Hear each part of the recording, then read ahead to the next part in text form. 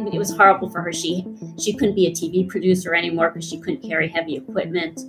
But she did something good, which is she traveled back to Florida so that they could prosecute the perpetrator, which most people didn't want to do. Can't blame them. But, if you're a tourist, you're attacked in Miami, you just want to go home to Minnesota. You don't want to go back to Miami to help with this investigation. But Sure.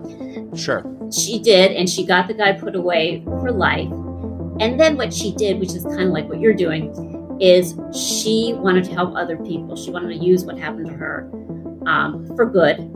And she started a couple of help groups, self-help groups, for people who have been the victim of trauma like her. Testimony continued today in the most notorious criminal trial in Richland County history. Dr. John Boyle is accused of killing his wife Noreen and burying her body in the basement of his new home in Erie, Pennsylvania. The 12-year-old son finally took the stand. As I heard a scream, I heard a thud. It was about this loud. We, the jury, find the defendant guilty. When I was 12 years old, my testimony sent my father to prison for murdering my mother. This podcast serves as a type of therapy and reconciliation for myself, and it is my hope that it helps anyone who has experienced deception, betrayal, and dark trauma. I'm Collier Landry, and this is Moving Past Murder. Hey movers, welcome back to another episode of Moving Past Murder. I'm your host, Collier Landry, and what's going on? What's going on, people? Happy Friday. God, it's been a strange week. I'm not even kidding. Somebody's telling me it's Mercury retrograde, or maybe we're out of the retrograde. I don't know. I don't know a lot about these things. I just know there's been a lot of tech issues lately. There's been a lot of communication issues. Is that a Mercury retrograde thing? I don't know. Why don't you guys tell me in the comments if I've hit that on the head or not? I am somebody who is, I sort of somewhat follow astrology as far as like my horoscope and things. And I'm a Pisces.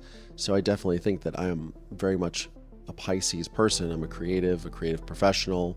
It's very much in line with what a Pisces is, I believe. A little emotional. That's why I have the koi fish tattoo. Yeah, woohoo. For those of you watching on YouTube. But yeah, there's been a lot of like weird stuff going on. And I'm not talking about like what's in the world. I'm talking about my own personal little corner, microcosm of the universe.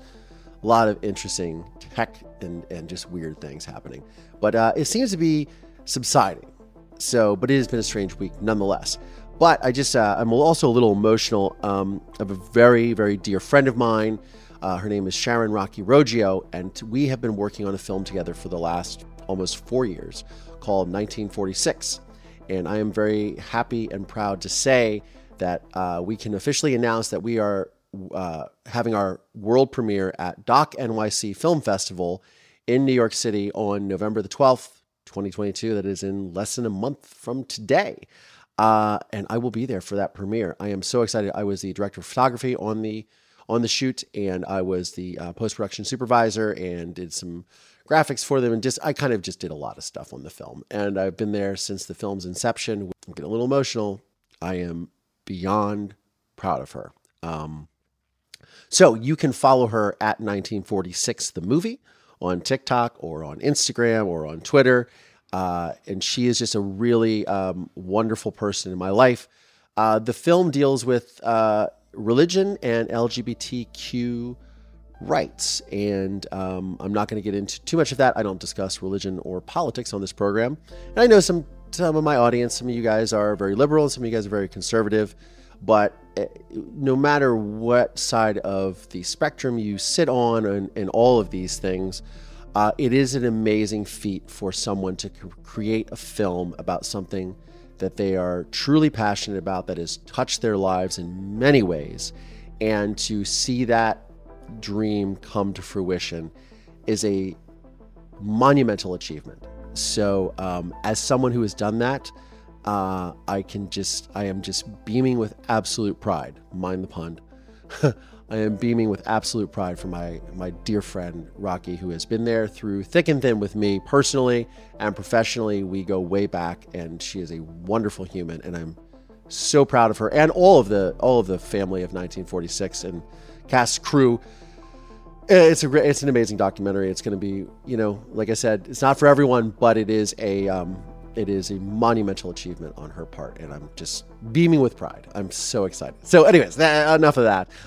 Thank you guys for tuning in. I have a great episode today.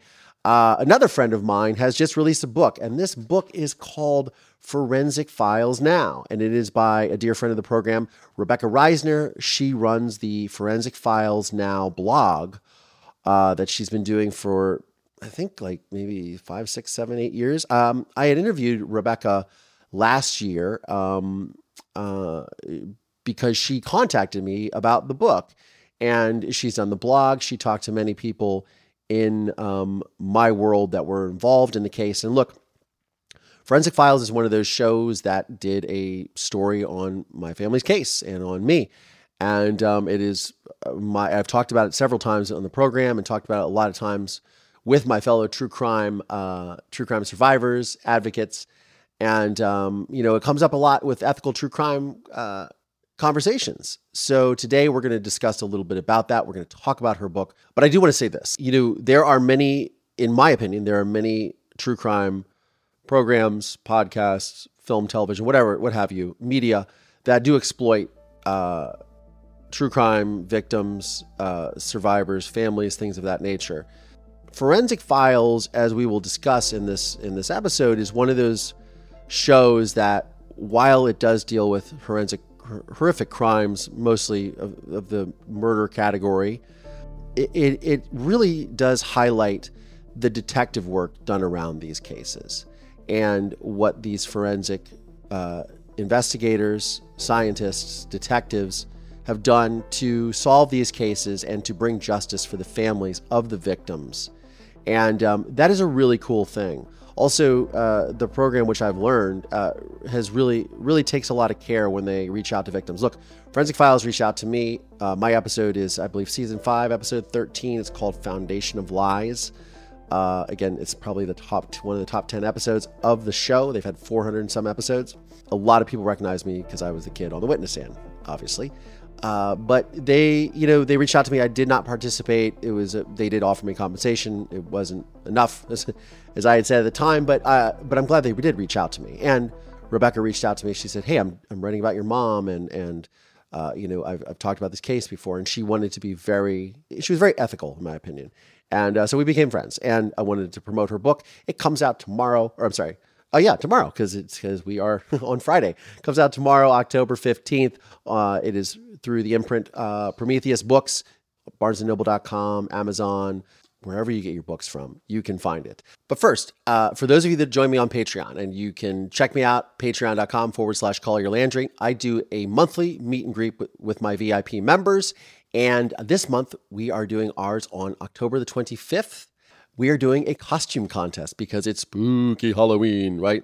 And of course, we want to have a fun time. So we're going to do a costume contest. There is a prize. If you're not on my Patreon, but you want to join, you want to be there for the meet and greet, meet my wonderful community of movers and shakers, come join us. Join the Patreon, patreon.com/CallYourLandry. It helps to support this program that you are listening to or watching right now. And if you're on YouTube, please like and subscribe. And if you're on Apple Podcasts, Spotify, please subscribe. Please give us a positive review. I really appreciate it. Enough of the spiel.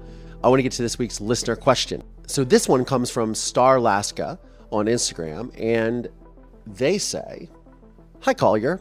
After listening to your podcast episode made for your beautiful mom's birthday about your dad's manipulation, I had to let you know that you are right about constantly reminding yourself that your dad chose his actions and his consequences, which inadvertently, unfairly chose yours for you.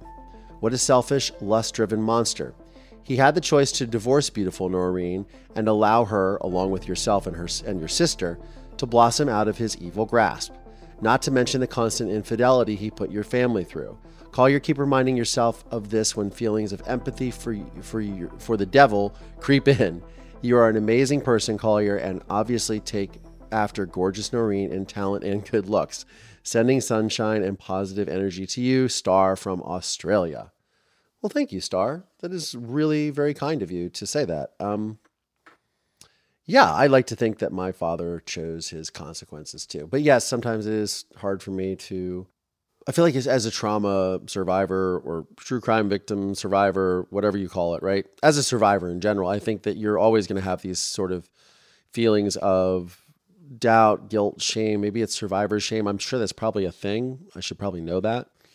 I think, yeah, in fact, that is a thing. I think survivor shame is a thing, that they feel that they have survived and the other person was killed. I know a lot of people live in the shadow of guilt, and then also they feel guilty for the actions of the perpetrator too, in this case being my father. I mean, it is a really odd sort of tightrope to walk emotionally, an emotional tightrope, because I do think about a lot of the things about my father.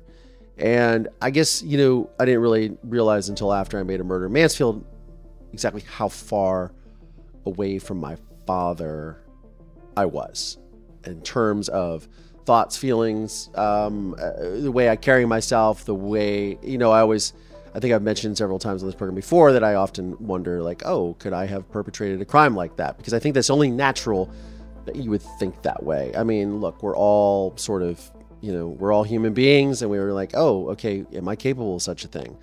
I'm glad to really understand that I would not be that person, which is a good feeling. But thank you, Star, for your message. I really appreciate it. So, as I said before, my guest today is Rebecca Reisner. She is the author and creator of the Forensic Files Now blog, and now she has written a book of the same name that features some of the similar stories, my story included, but it's some never-before-seen interviews, of course, even with myself. And, you know, I've had Rebecca on the program before, we discussed, but this time I want to talk about, because it's been a while, you know, since I've done the podcast now. This is, I believe, episode 58, 59, something like that. You know, I've learned a lot about true crime doing this. And, you know, from a survivor's perspective, we talk about my dear friend, Tara Newell, and her situation as well. Her and I are doing the Survivor Squad podcast. We wax about a lot of things, all things true crime. So, and her book. So please welcome to the program, again, Rebecca Reisner. So Rebecca Reisner, welcome back to the program. And it's so good to see you again. Thank you. It's great to see you too. So Rebecca, the last time we spoke, you had reached out to me because you were doing something called this. Yes. The book, Forensic Files Now, because you have adapted your blog into a book. Exactly. So why don't you, I mean, is it out yet, or it's coming out, right? Prometheus. Yeah, correct? October 15th. It'll be in bookstores, Amazon, Walmart.com, basically all major bookstores and all major online sellers. Also, Books A Million, it'll be on that too. So it's just coming out, and basically my blog it started out just for people who liked forensic files, which there are plenty of. And because the show is old, all 400 episodes of it were made prior to 2011, but they're shown all over the world, and people are wondering what happened to these cases since the program was produced. So I would research and find out what's happened since then, and also find out new things about the cases that Forensic Files, the TV show, couldn't fit into 22 minutes. And the book, I thought it would be fun, to have it in book form. People could read it at the beach or whatever. And for each story, I got a little something extra that wasn't in the blog. So there's a reason to buy the book, new interviews. I think chapter 27, which I think is a lady named, last name is Boyle, first name is Noreen. Yes. There's part of an interview with you that we did that's not on the blog. It's just in the book. And so that's what it is. And there also includes a question and answer, quite in depth, with Paul Dowling, who is the creator of Forensic Files, and a bit about the narrator, Peter Thomas. Peter Thomas was one of the two greatest male voice artists of the post World War II era. Yeah. Yes, thank you. He is the one. Now, you're probably too young to remember this, but he is the one who did the American Express commercials. What will you do? What will you do? Oh yeah, I do remember seeing those. I've seen those on replays for sure. Yeah, he did the Tang commercials. The astronauts took Tang to the moon. Yeah. So yeah, so it's that's why it's such a great show. It just everything is done right on that show, and so that's my story. And I've really enjoyed meeting you because you understand media, and Yeah. it's very easy to talk to you. And you were able to take something horrible and make some good things out of it. And another person I have on the book is Helga Lust. She was a TV producer. She was a victim of the Miami robbery crime wave in the 1990s. Tourists were being routinely kind of shanghaied or robbed, sometimes killed. And she was beaten severely in an attack. When she was visiting Miami, she was a tourist. She got lost on her way back from the airport. She pulled into an alley, and two violent thugs attacked the car. One of them bit down on her arm so hard that when she finally was able to drive away, he hung on a little bit to her arm. So anyway, Wow. And what she did, what good came out of this? I mean, it was horrible for her. She couldn't be a TV producer anymore because she couldn't carry heavy equipment. But she did something good, which is she traveled back to Florida so that they could prosecute the perpetrator, which most people didn't want to do. Can't blame them. But if you're a tourist, you're attacked in Miami, you just want to go home to Minnesota. You don't want to go back to Miami to help with this investigation. But Sure. she did, and she got the guy put away for life. And then what she did, which is kind of like what you're doing, is she wanted to help other people. She wanted to use what happened to her for good. And she started a couple of help groups, self-help groups for people who have been the victim of trauma like her. Whatever, it doesn't have to be what happened to her, but, violence and of course, these horrible things that unfortunately happen to people. And she also started kind of a movement called Trauma Informed, whereby she helped to inform people how they could help the traumatized, what are the right things to say and do. And, so that's, she's in there, and I have a new interview with her too. And it's great working with her because she was a TV producer. She understands media. So she's great to work with. That's, it's horrible what happened to her. Now, so how many cases are in this book? I know that my mother's case, my family's case is chapter 27. Yes, I believe 27. There are 40 chapters with each a self-contained true crime story. And there's enough information there that even if you don't watch Forensic Files, it's the whole story's there. You don't have to unless you want, Now, right now at this particular moment in time where we're at, right? We've gone through, several movements in the last 5-6 years, right? We've gone through the Me Too movement that kind of rocked Hollywood, right? Is still sort of making its way through. But raised awareness, right? And then we have, obviously Black Lives Matter that kind of carried through the pandemic. But now we're sort of entering this phase. And, the last time I had you on the program, I was talking to you about people's obsession with true crime and how I was trying to really understand that, right? As someone who didn't ask to be part of true crime, this fascination. And of course, I'm really well known as being the kid on the witness stand, in the episode of Forensic Files. Which I believe is called Foundation of Lies. Yes. And now we're talking a lot about ethical true crime, treatment of victims, of survivors, of their stories, media exploitation, and all of that. And we have programs like Dateline. We have podcasts that are built essentially on some people's worst day of their lives, right? For me, Forensic Files is obviously, it talks about these cases, right? But for me, a program like this, and correct me if I'm wrong, but it feels like, because it's called Forensic Files, it really is about what got the perpetrator caught, the mistakes that were made, the good police work that these forensic scientists, that these detectives did, right? Yeah. Oh, yeah. And how does that fit with you? Like, how does that sit with you as far as ethical true crime and sharing these stories? Because yeah, it is. And part of it is, you are writing about things that certain people really don't want you to write. And if people, it's only happened once or twice, but, and the couple occasions where people said, could you please take this off your website? I have, because I'm not trying to cause anybody any. The thing is, here's what I think.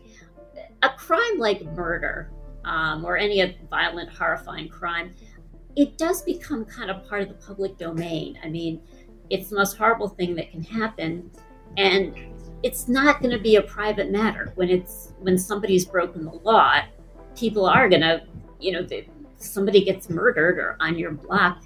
Oh yes, just give, this is a private matter. How can you not, So I think the important thing as far as, not exploiting it, is first of all, giving the person a chance to tell his or her own story, letting that person, if that person doesn't want to talk about it, make it very clear in the narrative that you tell that this person does not, wants to forget about this and move on.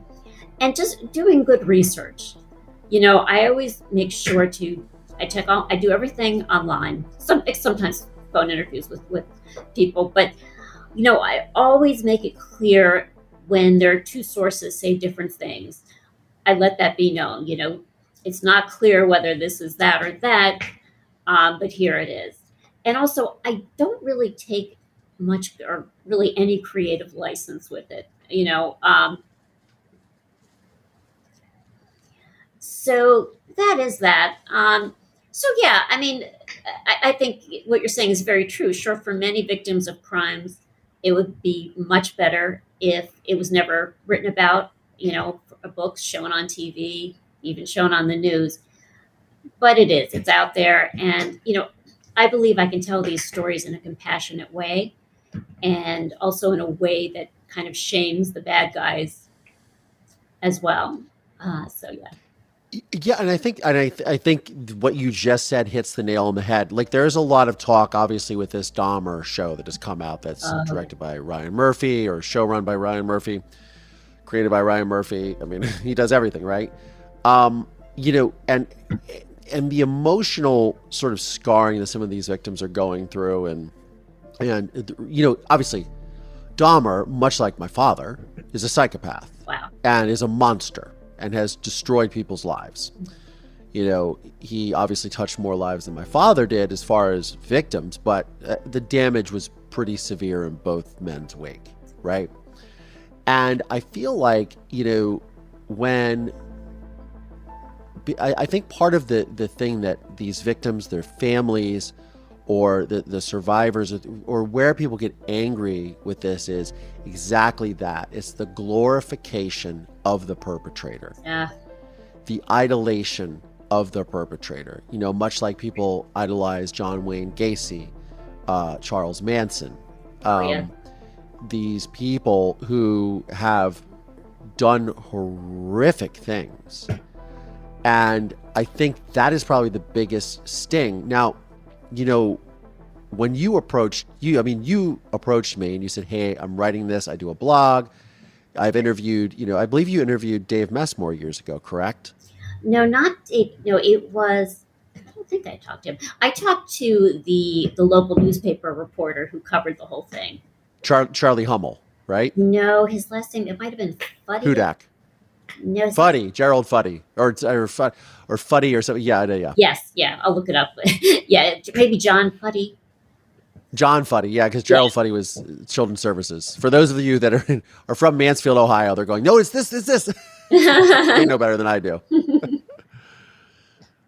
No, but it's you have really strived to, and like you said, you take down if a victim approaches you and says, hey, I don't want this out there. You respect that, right? Yeah, I do. And you try to and you try to really, because you're a journalist by trade, like that is your thing.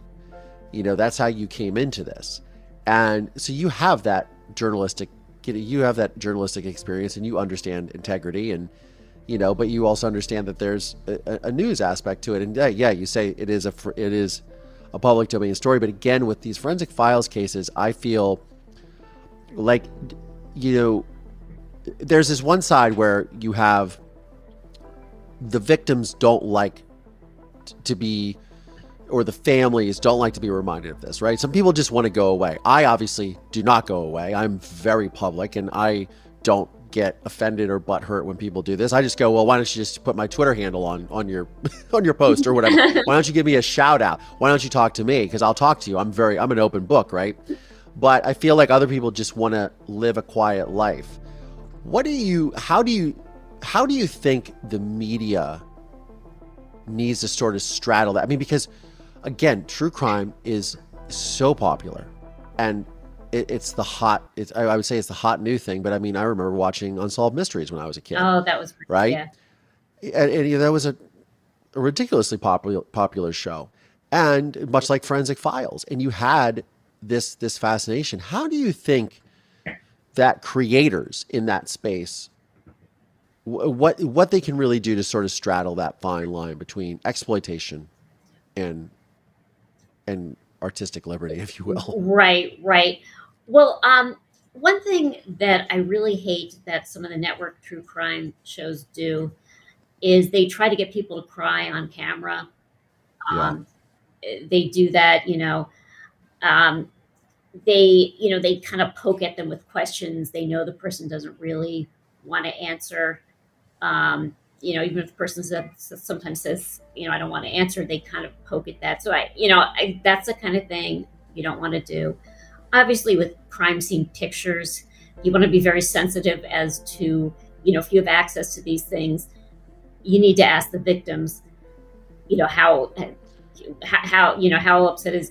upsetting is it that we're going to show these. And what Forensic Files did in another show that I recently saw, I can't remember the name of the series, but they send in shows in which victims cooperate or are seen on camera, they make another version of it without the crime scene photos, without the autopsy photos or the deceased person, and they take all those out. So that way the person can watch it and see the story, but they don't have to confront these horrible photographs. I did not know that. That's very thoughtful. Yeah. They do that. And so that was sort of one of their practices. Yeah, they always did that all along. And now the other thing they did that was great, although this is really actually often a little tangential, but Forensic Files always wanted to make sure that no crime of negligence took place because of the production of the show. Paul Dowling never gave anybody a budget for recreations. He said, just spend as much as you need to show these recreations, which are very tastefully done on the show. It's not like one of those wives with knives or something.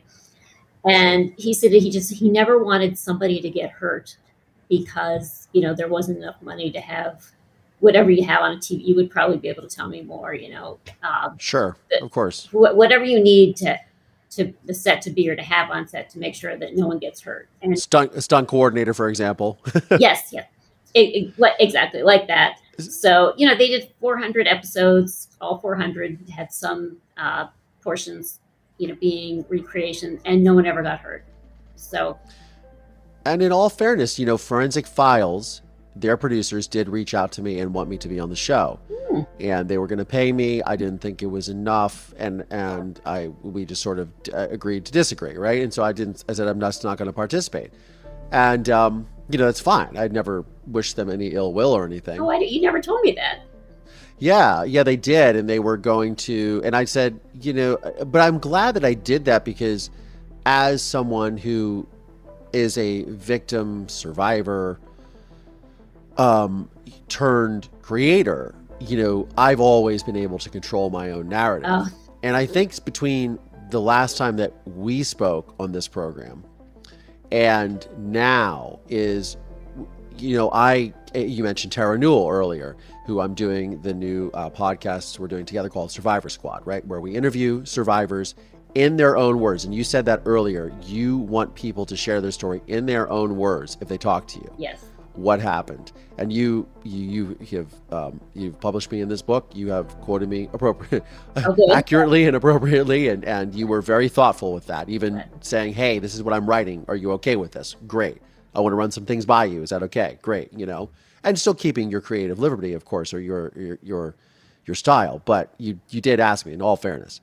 But I have seen so much of where these survivors do get their story just becomes controlled by podcasts, media, film and television, all of this stuff without their either approval, their awareness, or their authorization. Yeah. and that is a really difficult line to straddle. And I started to say, like, what is this? But I realized how grateful I was to the show for reaching out to me, even though I didn't go on it because I was like, well, it's not enough money, whatever it was. I'm glad because I was able to control my own narrative. They told the story, but they didn't use me to tell that. They obviously used me on the witness stand as a child and things like that, but they don't. And it's a unique position where I've been in, which I didn't realize until recently, like how unique of a position that is. Yeah, it is rare. And may I ask, how did you feel about the footage? They took the file footage of you testifying. How did you feel about that when you saw the show? Well, I think we talked about this before, or I think I told you when you had interviewed me before, but I only saw the images of the crime scene it was on a website, and I could see it from the other side of the room because I was dating someone who then she was telling her gay best friend about me, and he typed in the name and then he found the pictures. He pulled up a website and she was like, "Don't show him that," because Forensic Files had come out like that year.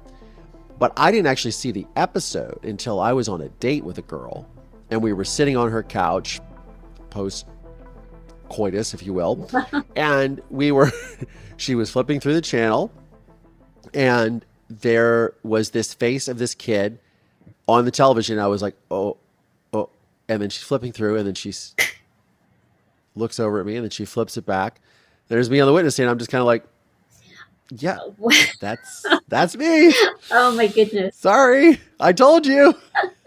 So that was awkward. But, I never actually watched the full episode until I would say probably after I made a Murder in Mansfield. So I would say like 2018, 2019. Right. I think was the first time I saw it. And obviously, yeah, there's a lot of there's some gruesome footage there. It does affect me for sure. I mean, but also as someone who led the police to catch my father, right, for murdering my mother, I also can look back at that program and see the way that they are honoring the crime lab, the forensic scientists, the detectives, right, and for their work. And I'm really grateful for that. Because if those people hadn't done their jobs post finding my mother, my father, his conviction may not have been secured, if you will, or his fate might not have been sealed, right? Because it is the diligent work that those guys did that really, helped. It is. And yes. And a lot of times the law officers and lawyers who worked on, maybe the lawyers know, but the police, the detectives who worked on it, some of them, they're just so modest. That, sure, there are a few that, enjoy hearing themselves talk, which is fine. Nothing wrong with that. But a lot of them I speak to later who have appeared on camera on Forensic Files, they say, no, never watched it. And they say that, they're just one of a part of a team that was able to solve this crime and hold someone responsible. and they don't want to call attention to themselves. And, you know, the ones who are still on the job, likewise, they really, they don't want to make it to seem like the investigation was all about them. It was all about a lot of people working hard, and they didn't do it. And, you know, some of them, they let me interview them, I don't want to say reluctantly, but they're not thrilled about it. You know, like, oh, okay, we'll help this person out. And sometimes I'll say, okay, do you want me to send you the link to the blog post? It's okay. So, yeah. You know, that's many of them, they're faithful public servants who just want to get these people off the streets. And yeah, of course. You know, I think last time we talked about, you know, obviously, you know, it was interesting because I went to CrimeCon this year for the first time, which was a very interesting experience. And oh, wow. You know, I made little flyers with my photo of me on the witness stand. Oh, that's great. And passed them out, you know, just to kind of promote the podcast. But it is so that people look at the picture and they're like, I know this kid. I don't know you, but I know this kid. And it's from that Forensic Files episode. Oh, yeah. Because of that. And I think, you know, one of the things when you approached me, you said that, and I think we discussed last time, was the thing that you felt, which was what really connected with the audience on my episode, was the fact that a kid was involved. A child was testifying against a parent. Right, a child testifying, and they want to know what happened to that child. You know, they get involved in the story, and you know, and it's not in any kind of morbid way. It's just human drama, high human drama, and yeah, they want to. And I think for me, that is one of the things that I've really, you know, look, you know, even Tara, she gets a lot of shit, to be blunt about it, for what happened. Yeah, and it's really for defending herself. Yeah, for defending herself. And I'm looking at this going, you know, this is horrible what people say sometimes. And it's like, what did you expect her to do? Lie down and get murdered? And then this guy goes and murders her whole family? Yeah, oh gosh. Is that? He was a horrible man who... horrible, psychopath. Yeah. And I believe... Okay. Yeah. Oh, no, go ahead. No, he's a horrible man. I spoke, actually, I had a phone interview with her mother, Deborah Newell. I love everything Dirty John, the podcast, the Netflix series. Was it Netflix? Hang on. Well, Netflix has it now, but it was on originally on Bravo. USA. Yeah. Yeah. I just find con men just fascinate me. But no, I forget what I was going to say. Wait, Deborah Newell said that she thought that this attack on her daughter Tara was going to be a kidnapping. That John Meehan was going to kidnap Tara and try to get Deborah to do something over it. I don't know what it was. I was just curious, is that your understanding of what happened, or? That is most certainly not my understanding of what happened. Okay. But I wasn't there. But I don't know, because according to Tara, the knife was in a Del Taco bag. And he started punching her with the Del Taco bag. And the knife was hidden inside that bag. And then when the investigators, obviously came to the scene, apparently his trunk was full of knives. So I don't know what part of it. Maybe it was a kidnapping, torture, kill thing. I don't know, but I would say that if I was to shake the magic 8-ball, it would say all signs point towards no. Murder. Okay.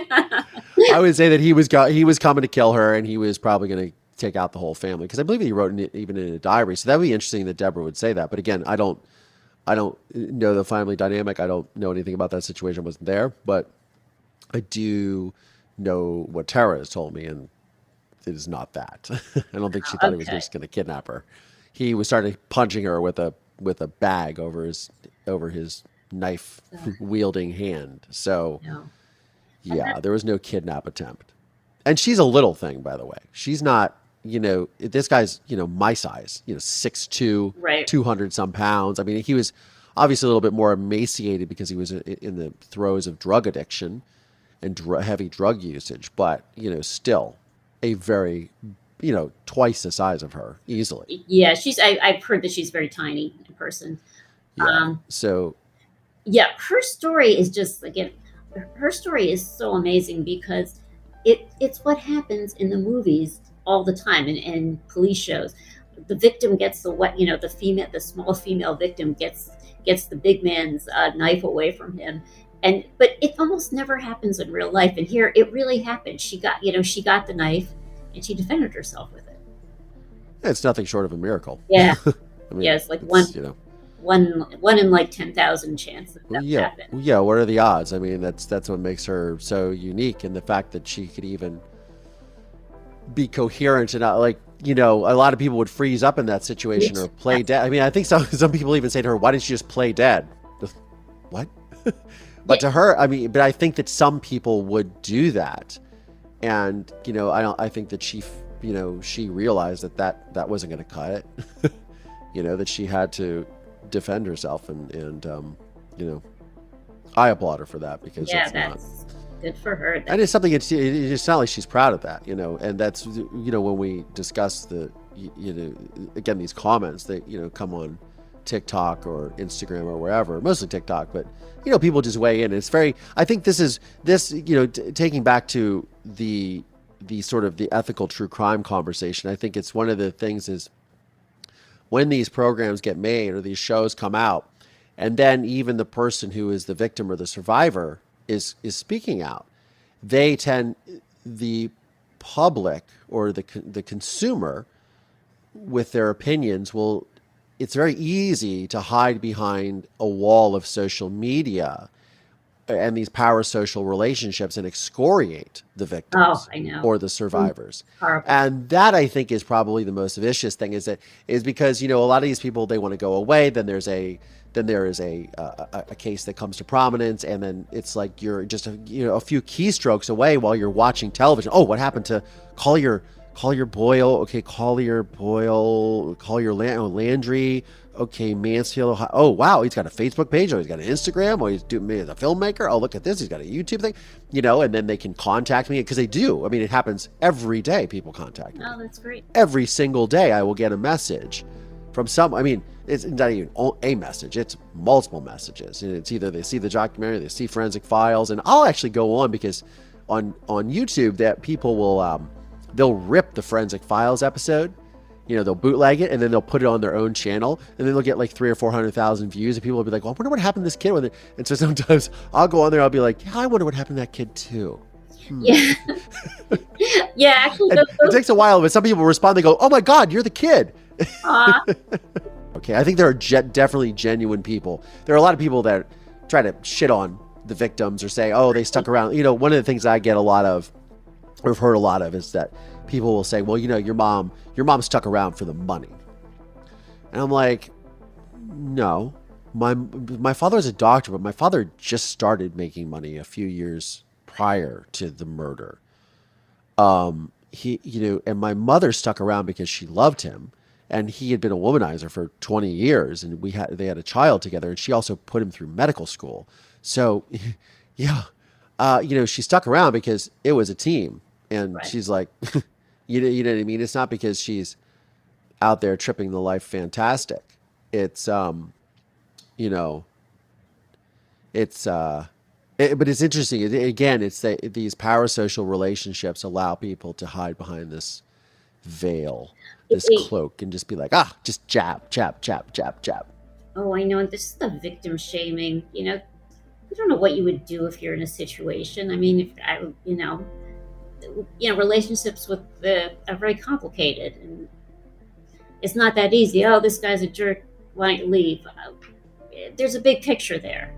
And there's a really big picture. Sure. Coercive control is such a weird thing. You know, Tara helped get a law passed in California for coercive control, recognizing that as something that exists, where they can cite case law and say, oh, this has happened. This person was under coercive control, because it's a very real thing. I mean, look at cults, right? Oh yeah, right, right. I mean, look at the Nexium cult with what's his name, Rainier, Oh yeah. Mark Rainier, I think. You look at these situations, and people come under the spell of the voodoo doctor, the witch doctor. I mean, it's insane. I feel like we got off topic a little bit, but I know. I started mentioning voodoo witch doctors, but it's all the same thing. But I think the thing that tell us about some of your favorite cases in this book, and I'm gonna do another shameless plug. The book is called Forensic Files Now by Rebecca Reisner. It is out tomorrow, October 15th, on Prometheus Books, and you can get it where else? Amazon, Books A Million, Barnes and Noble, Walmart.com, Target.com. Everywhere you can get books. Is there an Audible version as well? Because I read, but I prefer the Audible. Yeah, there is, yeah. There. Fantastic. And who reads that? Oh, who's the reader? Yeah. Who's the reader? Is it you? Oh, I don't know who it is. Well, you're gonna have to find that out. Yeah, I want to find out. One of my best listeners is blind, and I want to get that to him. So, So tell me about one of your, obviously I'm your favorite case, but your second favorite case in the book that touched you. Sure. Mark Winger. He is this nice Jewish boy. My mother wishes would have I say if I brought him home, my mother would have died of ecstasy. He's like an engineer and has this happy marriage with this woman, Donna. And nice guy. The in-laws loved him. And he came up with the most diabolical plot ever that's shown on Forensic Files, which is he killed his wife and he killed another guy, a guy, and made it look like the guy had been killing his wife and he shot the guy, made it look like he's a hero. And he, what did he do? He got some money for this. I forget what, like a victim's fund and maybe some life insurance on his wife. Went along and, he hired a nanny. They had just adopted a baby before he killed the wife. I guess he wanted to keep the baby all to himself and marry a girlfriend. And then he hired a nanny. So of course he impregnated the nanny. They ended up getting married. Wait, I'm getting off. Okay, I'm getting off. But what I thought was so interesting about that particular case is it just shows you everything is a house of cards. I mean, these were this couple. They had, who, they were each loved by their parents and in-laws. They were adopting a baby, very respectable. She had a job in medicine. I forget what she did. He's an engineer. And meanwhile, it was all, all along he was planning to kill her. And well, not all along, but later. And, gone, house of cards, gone. And just that, you never know what's going on beneath the surface of what you see. And that's another thing that was interesting there. And the other thing that really fascinates me about that case is that so many people, they get away with murder once and they keep pushing their luck. Like, here's this guy, he got away with murder. He got the sympathy of the community. Oh, this poor man, his wife's been murdered and he was forced to kill this other man who was attacking his wife. Got some insurance, got the nanny, got everything. And then he decides, he tried to sue the shuttle company for whom this poor dead man, whose name was Roger Harrington, worked. And he's wanted to sue this shuttle company because the driver came into his house and killed his wife.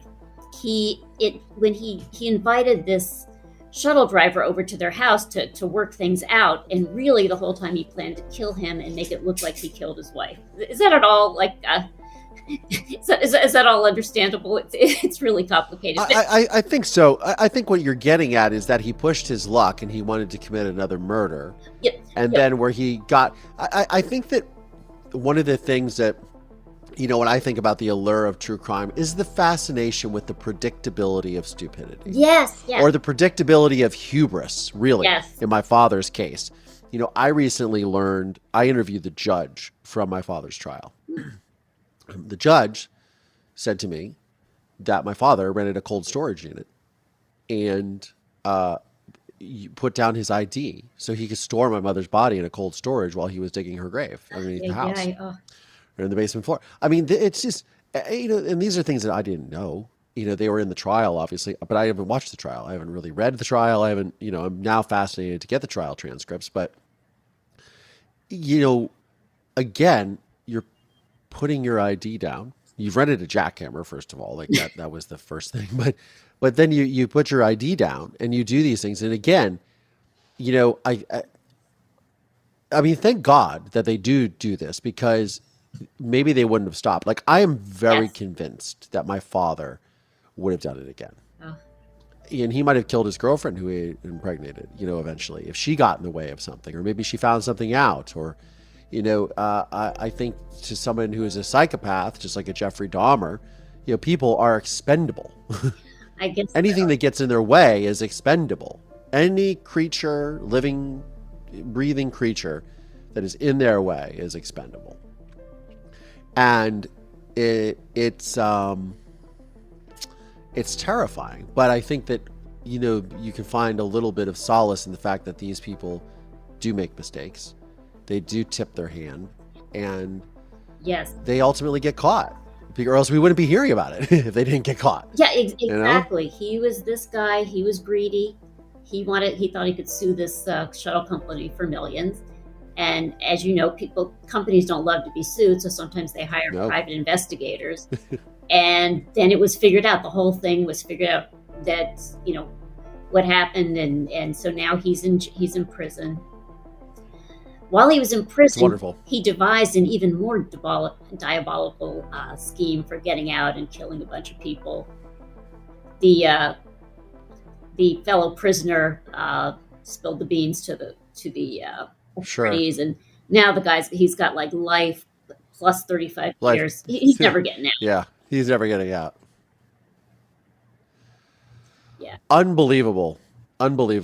Well, but, you know, again, Forensic Files is about the good investigation and the detective work that goes into solving these cases and taking these horrible human beings off the streets and putting them where they belong, which is behind bars. Yes. And that's a good thing. So the book is Forensic Files Now, named after the extremely popular blog. My guest today is Rebecca Reisner, the creator and founder of Forensic Files Now blog, and now the author of the official book, Forensic Files Now, which yours truly is in chapter 27. Chapter 27. This book is available everywhere you purchase books from: Amazon, Barnes & Noble, Books A Million. Comes out tomorrow, October 15th, 2022. Check it out, guys. Rebecca, thank you so much for coming on the program. Where can our listeners find you? Oh gosh, forensicfilesnow.com. That's my blog. That's where I am. Contact me through there. Thank you so much for having me. I love working with you. Oh, thank you so much. Yeah, I do. Thank you so much. Rebecca, you have a wonderful day. Thank you so much for being on the program. Absolutely. Take care. Bye-bye.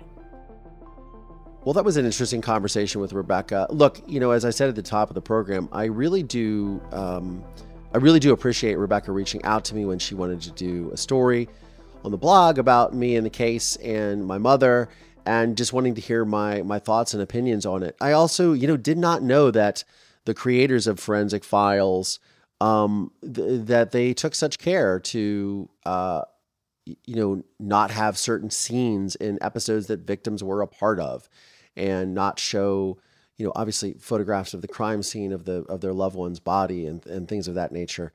So there is thought that goes into some of this true crime content creation. And again, as she talks about, even with the reenactments, making sure that they had the proper funding to do the right thing with the actors and the talent and make sure they had stunt coordinators and things like that, that the scenes were shot properly. They weren't being penurious or penny pinching. And that goes a long way to show that they are actually really concerned about not only the cases that they handle, but also the way that they treat their staff, their employees, the talent that work with them. That is a good sign. I mean, look, I've worked in Hollywood for over 10 years, and it is, sometimes it's not always the best working conditions. So to know that they've gone out of their way to do that, that sits well with me, to be honest with you. I might not agree with all the material, but I do like that they've tried to take care of their team to create the content that they have and the program that they have. And again, Forensic Files, I don't know where you stand on it, but the work that they showcase, at least with my mother's case, with David Messmore, Tony Tambasco in the crime lab of the Mansfield Police Department, and the work that they did in bringing justice for my mother was extraordinary, and I am really, really grateful for that. So I do like what this program highlights a lot of times with the investigative side of it, and helping to keep perpetrators off the street, because that's ultimately the goal of raising awareness and discussing true crime, is so you don't have to be a victim or a survivor like myself. That is the whole point of all of this. So, yeah. Anyways, on that note, I'm Collier Landry, and this is Moving Past Murder. Thanks, y'all.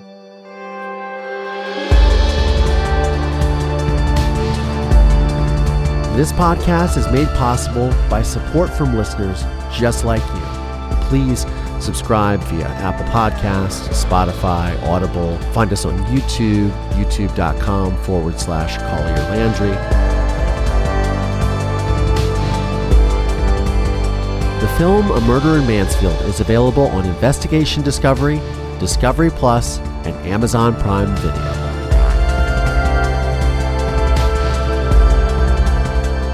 This podcast is a production of Don't Touch My Radio in association with RSA Entertainment.